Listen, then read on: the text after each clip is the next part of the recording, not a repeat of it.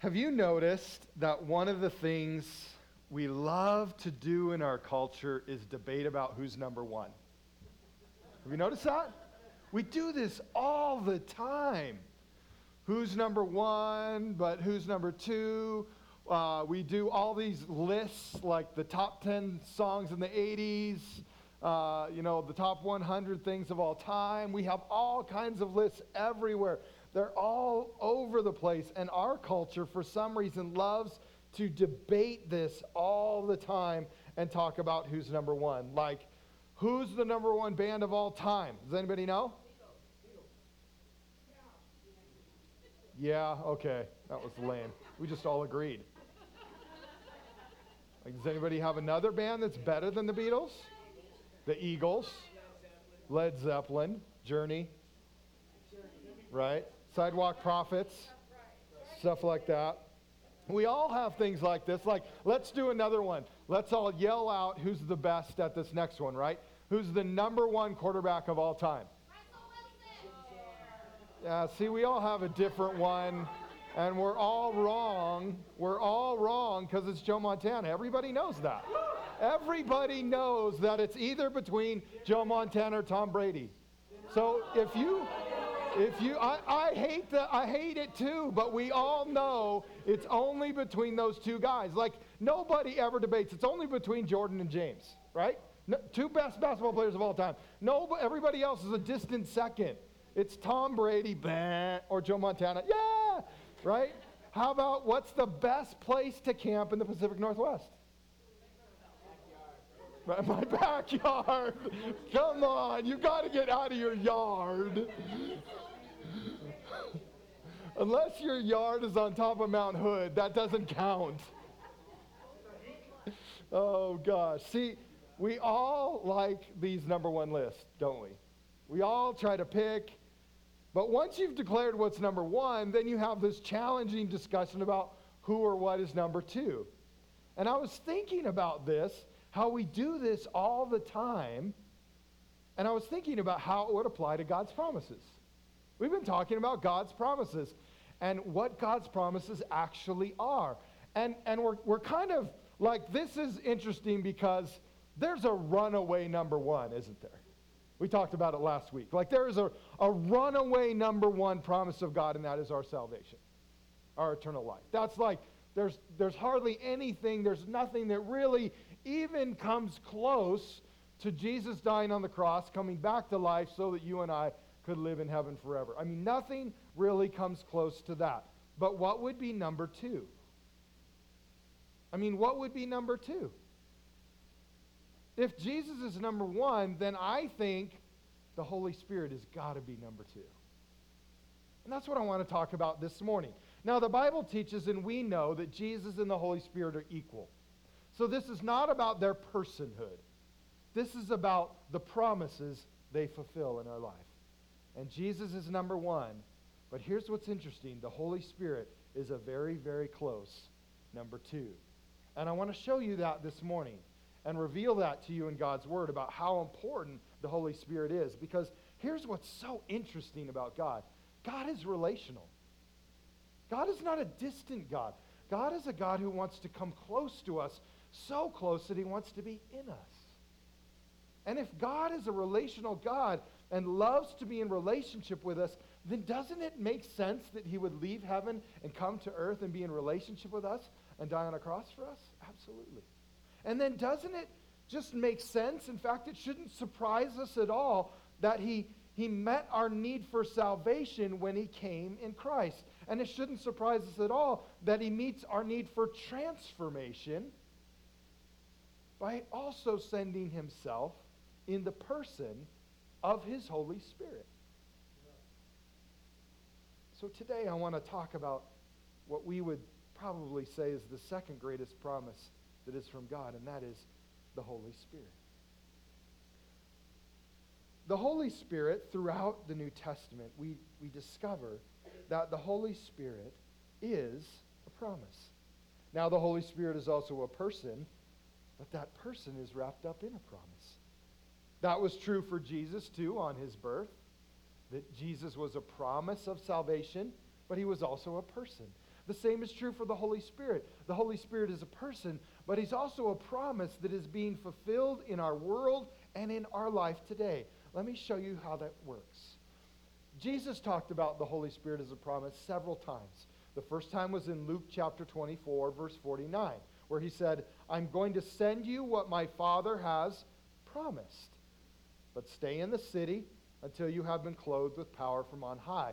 And then in Acts chapter 1, verse 4, after he had died on the cross and risen from the dead, he says this.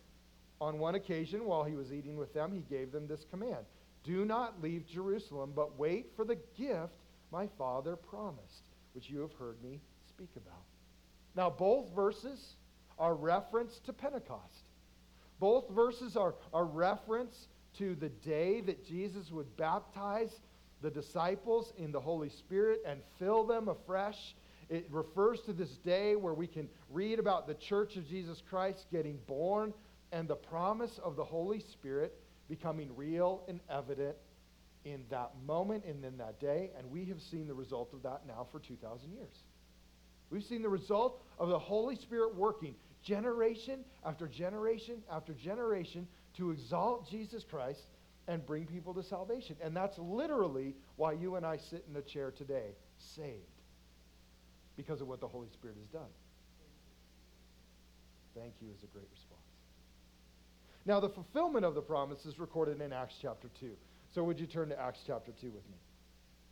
In Acts chapter 2, verses 1 through 4, we have this great moment in history when the Holy Spirit fell on the church and the church was changed forever. The people, the disciples, the apostles that were praying and just doing exactly what Jesus asked them to do, which was to wait in Jerusalem. In Acts chapter 2, verse 1 through 4, it says, when the day of Pentecost came, they were all together in one place. Suddenly a sound like a blowing of a violent wind came from heaven and filled the whole house where they were sitting. They saw what seemed to be tongues of fire that separated and came to rest on each of them. All of them were filled with the Holy Spirit and began to speak in other tongues as the Spirit enabled them. This is that moment where the promise is fulfilled. This is that moment where the promise is revealed, where the Holy Spirit falls on about 120 people that are meeting in this upper room, and they're waiting for what Jesus has promised them. But from chapter 4 from verse 4 to verse 38, which is the next verse I'd like us to look at, there's some interesting things that happen. From verse 4 to verse 38, it's interesting. There's the day that the Holy Spirit came upon these people was Pentecost. And Pentecost was a huge party in Jerusalem. Really a religious festival, but there would be tons of people in Jerusalem, and there would be people everywhere of all language and tongue and from all different places, and there would be people that were speaking all kinds of languages. And so outside this house where this took place, there's thousands of people in the street, and they're all beginning to hear the praises of God and the declaration of Jesus Christ and of his salvation in their own language. And this is not a normal thing. In fact, this is such an amazing phenomenon that people begin to gather around this house.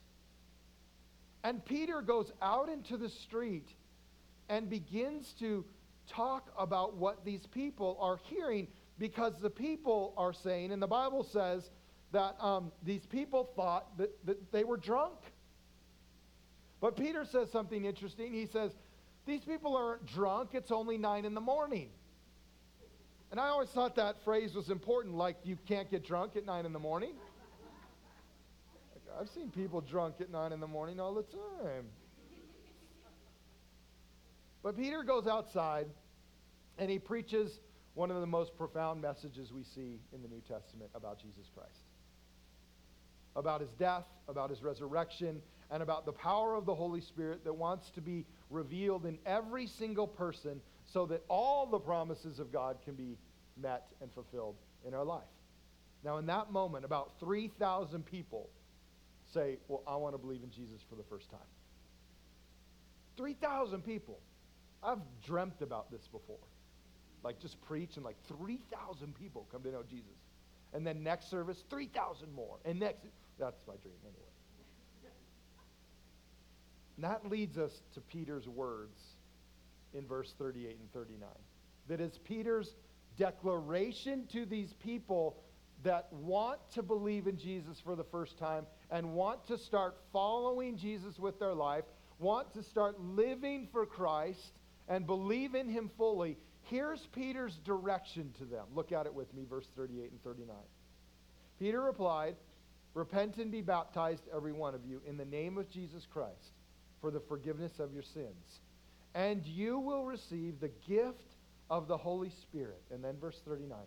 "The promise is for you and your children and for all who are far off, for all whom the Lord our God will call." What a profound statement that Peter declares on this day. And I would say it was definitely a moment where the Holy Spirit used Peter to speak this, because I'm not even sure Peter understood this theologically in his own mind yet. He just declares it. I mean, he just received the Holy Spirit 5 minutes ago. And now he's declaring one of the most theologically profound things we find in Scripture about the Holy Spirit.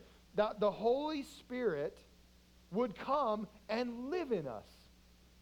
That when we repent and believe in Jesus, that the Holy Spirit comes and lives inside of us. And then get this. Here's what Peter says next. That the Holy Spirit is for you and your children. So listen closely. The Holy Spirit is for you. But he's also for the next generation. And the next generation. And the next generation. Everywhere on the planet.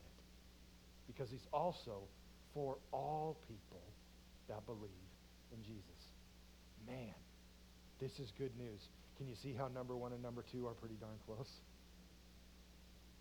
This is what Jesus did for you and me.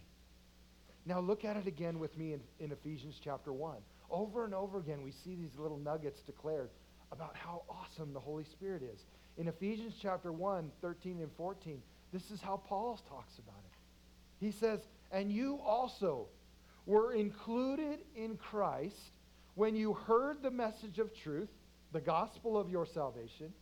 When you believed, you were marked in him with the seal, the promised Holy Spirit, who is a deposit guaranteeing our inheritance until the redemption of those who are God's possession to the praise of his glory." Now this is that marvelous verse that reveals to us what happens in our life when we believe in Jesus. Now Paul says you and I become included in Christ when we hear the message of Jesus, when we hear this message of Jesus Christ, this message of his love, of his death and resurrection, and we believe. We believe in Jesus Christ. And in that moment, the promised Holy Spirit comes to live in us. And in that moment, not only does the Holy Spirit come to live inside of us to make the promises of God ours in our life, but he also guarantees heaven. Heaven becomes an absolute guarantee for you because you are now God's possession. The Holy Spirit is referred to in these verses as a seal and a guarantee. The terms are similar in meaning. They mean that what you are receiving is genuine, 100% authentic. We put this on products all the time, don't we? Like we have a product and we put our seal on it. This is 100% an authentic Tonka truck. Why? Because there's so many ones that are not real Tonka trucks, and we want you to know this is the real Tonka truck. And so we have to put a seal on it. Now, there's a little bit more important meaning here, because Paul is writing to you and me. He's writing to Gentiles. He's writing to non-Jews. And he's communicating something extremely important, and here's why. For about 1,000 years, the Jews have always communicated one thing to the Gentiles. And here's what the Jews have declared to the Gentiles. You're not included. That's what the people of God who are supposed to bring the salvation to the world have been saying to the world for 1,000 years. You're not included. You don't get in. You're not a special child of Abraham, so salvation doesn't come to you. And what does Paul say? Paul says no. When you hear about Jesus and you believe in Jesus, it doesn't matter whether you are Jew or Gentile. The Holy Spirit comes to live inside of you. And when the Holy Spirit is living inside of you, you will have a guarantee that you are saved. Now, this is important because the Gentiles need to hear this. And I think you and I need to hear it today. We need to know that we are saved. And when Jesus died on the cross, he changed everything. And he made the promise for everyone.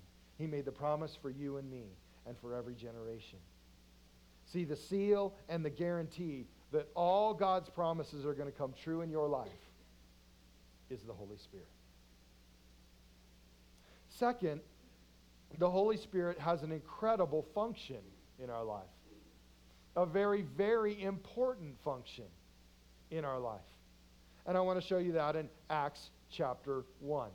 And in Acts chapter 1, just move over one verse. We're going to go to Acts chapter 1, verse 8. In Acts chapter 1, verse 8, I'm going to jump ahead a little bit, Rob, so if you want to throw up just verse 8 there.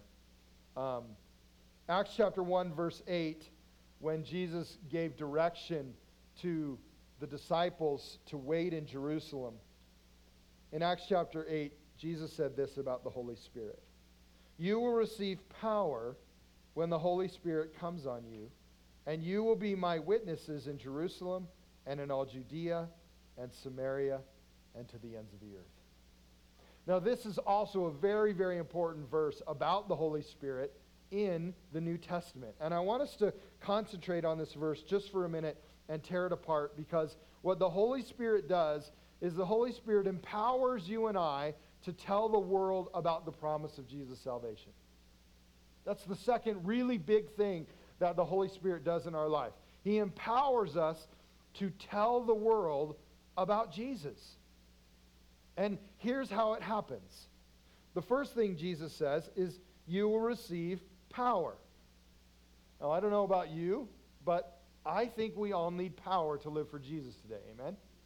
We live in a pretty crazy time. And so we just simply need power to live for Jesus. Who is that power? The Holy Spirit.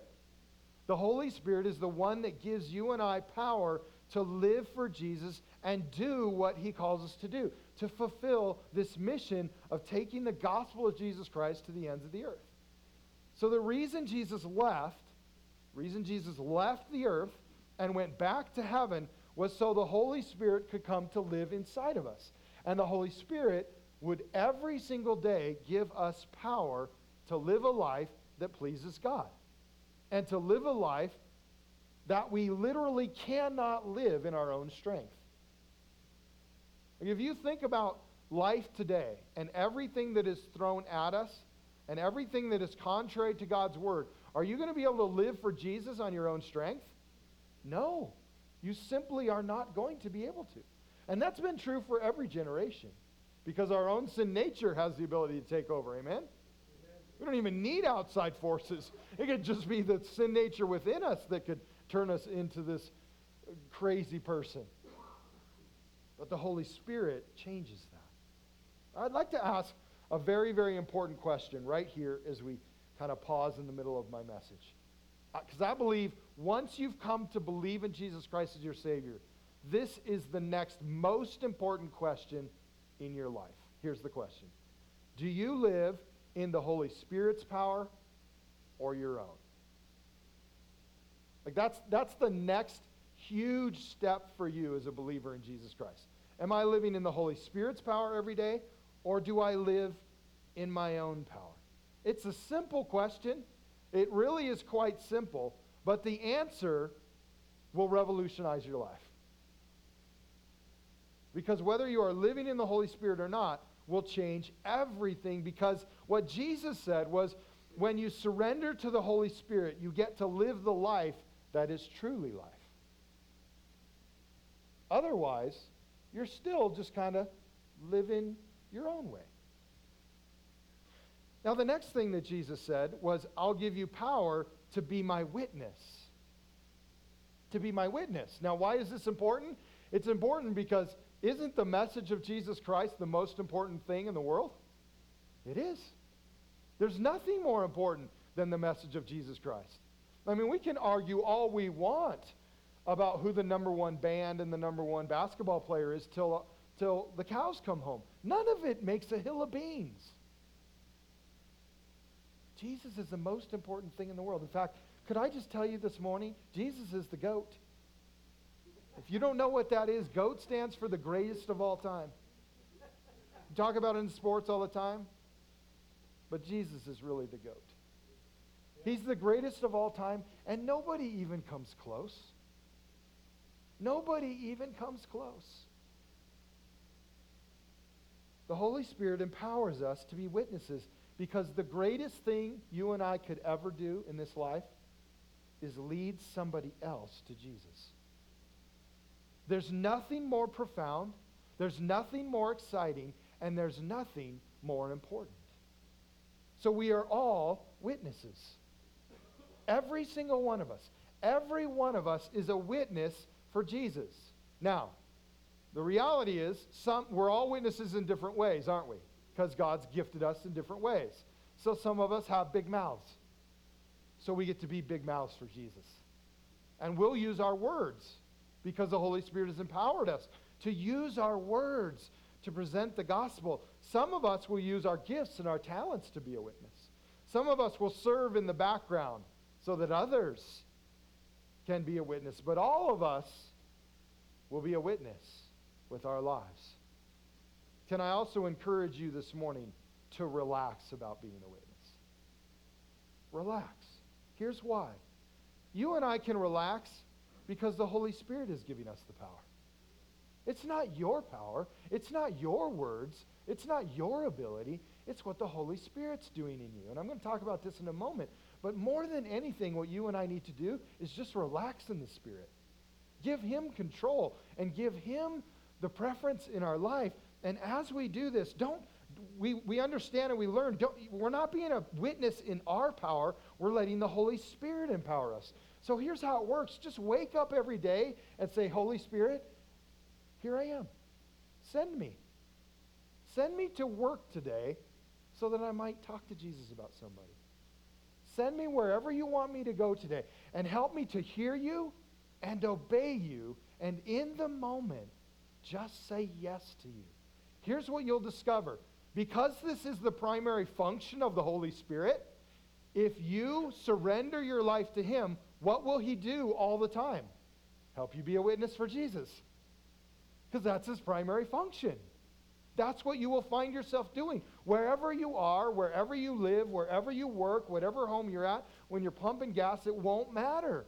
You will simply be becoming a witness for Jesus as you surrender to the Holy Spirit. Which leads me to the last thing. The last thing is that the Holy Spirit helps us live in all of God's promises. We're going to talk about promises for the next several weeks, but here's what you need to know. That until you and I yield to the Holy Spirit, none of the promises will take place. But when we do yield to the Holy Spirit, all of them become fulfilled in our life and find fulfillment. Let me show you how. In Galatians chapter 5, verses 16 through 17, I wish we could just spend about 3 hours talking about this whole chapter because it's just simply amazing. But we only have a couple more minutes. I have 7:07 right now. But I want to read Galatians 5, 16 to 17 for you. But I'm going to read it from the Passion Translation. Because the way that it phrases some things is really great, and I want us to hear them in that way. Listen. As you yield freely and fully to the dynamic life and power of the Holy Spirit, you will abandon the cravings of your self-life. For your self-life craves the things that offend the Holy Spirit and hinder him from living free within you. And the Holy Spirit's intense cravings hinder your old self-life from dominating you. So then, the two incompatible and conflicting forces within you are your self-life of the flesh and the new creation life of the Spirit. This is good news, folks. Because what this section is saying is this: you and I are slaves to ourselves. That's the truth. We're slaves to our sin, and we're slaves to ourselves. And Jesus didn't come so we would continue to live in that slavery. He came to set us free. He came to set us free because the conflict is raging inside of us. We all know it. We live in this world every day, and the conflict is real. This conflict between our selfishness and living free in the Spirit is real, and it's everywhere. And here's what's interesting. The key to honoring God in the middle of this conflict is yielding to the Holy Spirit. That's the key. The key to not living in my self-life and not getting caught up in the cravings of my sin and the world is yielding to the Holy Spirit. Saying yes to him and no to myself. Now, the word yield means to give way or give up. That's what it means. It means to give way or give up. Now, the best illustration of this we have is a yield sign. Like we all drive all throughout the day, and well, some of you aren't old enough yet, but you'll get there, is a yield sign. And when you and I are driving and we get to the yield sign, so the yield sign is for me, it's for us. We get to that yield sign, what does it mean? It simply means this: whoever's coming the other direction, I must give way to. I must give up to.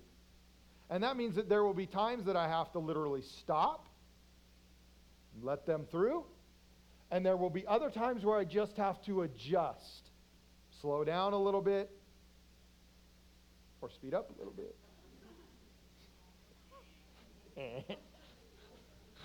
Like giving bad advice to the younger ones in the room. Slow down a little bit.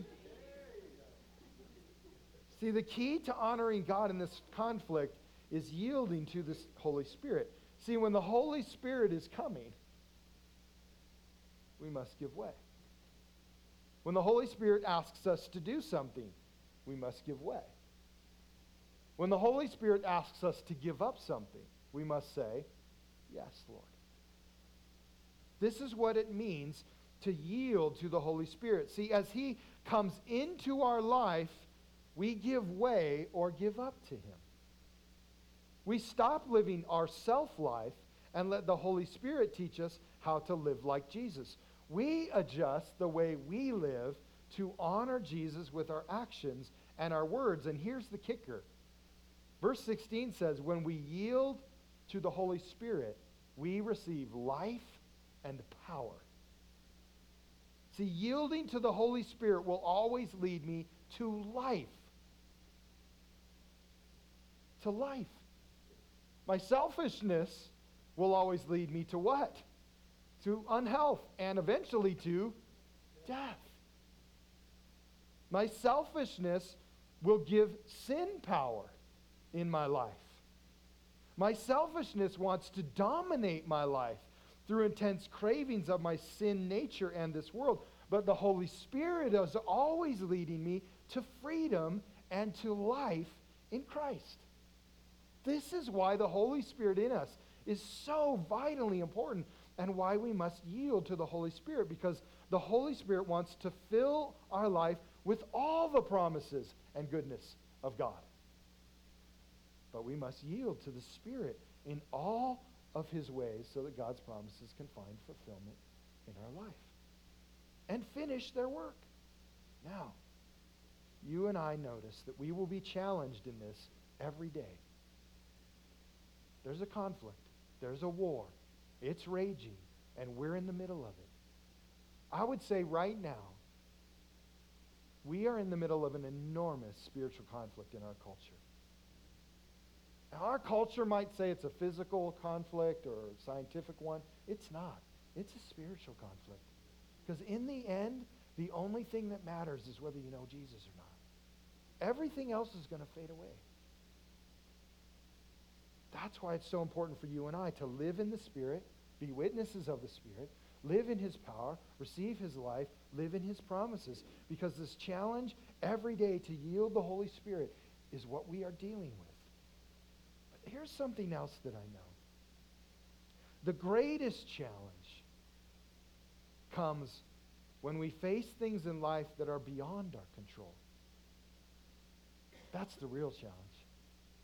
When you and I face things beyond our control, beyond our strength, our knowledge, our emotional and physical ability, even our understanding of God and life, in those moments we must decide to yield freely and fully to the Holy Spirit and let Him carry us through our darkest hour. Because this world is full of dark hours. This world is full of difficult circumstances. This world is full of sinful things that get attached to our life, and sometimes we get sucked into them, and not to mention all of the physical things that are happening in the world right now with diseases that we get sucked into too, simply because we've decided as a world to live in sin instead of in righteousness. All of those things are wrapped up into our lives, and sometimes they get attached to us, and we end up stuck in this dark hour. But let me tell you, in these moments, the Holy Spirit is the one that gives you hope. The Holy Spirit is the one that is bigger and stronger than you. And when the Holy Spirit comes in and you give Him way and you give up to Him and you yield to Him, you receive strength and power to go through whatever the world is throwing at you. That's why Jesus said, wait for the Holy Spirit. You will need Him. And not only will you need Him, your children will need Him, and the world will need Him. In the middle of our greatest moments in Christ, the Holy Spirit is there empowering us. And in the middle of our darkest hour, He's there to carry us. See, the promise is the Holy Spirit alive inside of us. He will empower us through life. He will walk us through life. He will carry us through life, and He will empower us to share Jesus with the world. This is the lifelong promise of God in us, the Holy Spirit. Would you stand with me?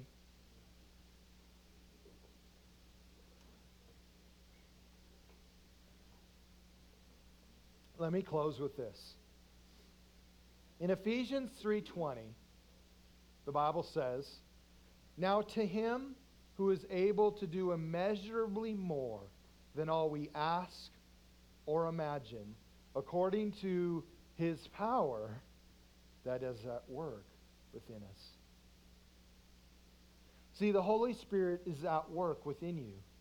His power is at work within you, and it enables you to do immeasurably more than you could ever think or ask or imagine. That's what the Holy Spirit does. That's how good God is. Most of the time we just think, what? Lord, could you help me with a couple little things? And the Lord's saying, no, I want to do more in you. I want to do immeasurably more in you. I want all of my goodness and all of my promises in your life. So would you yield to the Spirit? See, God goes beyond what we could ever think. And so instead of just God helping us with a couple little things, He says, no, I'm going to start living in you. I'm going to help you with a couple things. I'm going to live inside of you. And everything will change. This is the life we have in the Spirit. And I want to encourage you today to learn to live in the Spirit too. To learn to pray in the Spirit. Learn what your spiritual gift is. Live in the fruit of the Spirit. And understand all that the Holy Spirit has for you. Amen? Let's pray.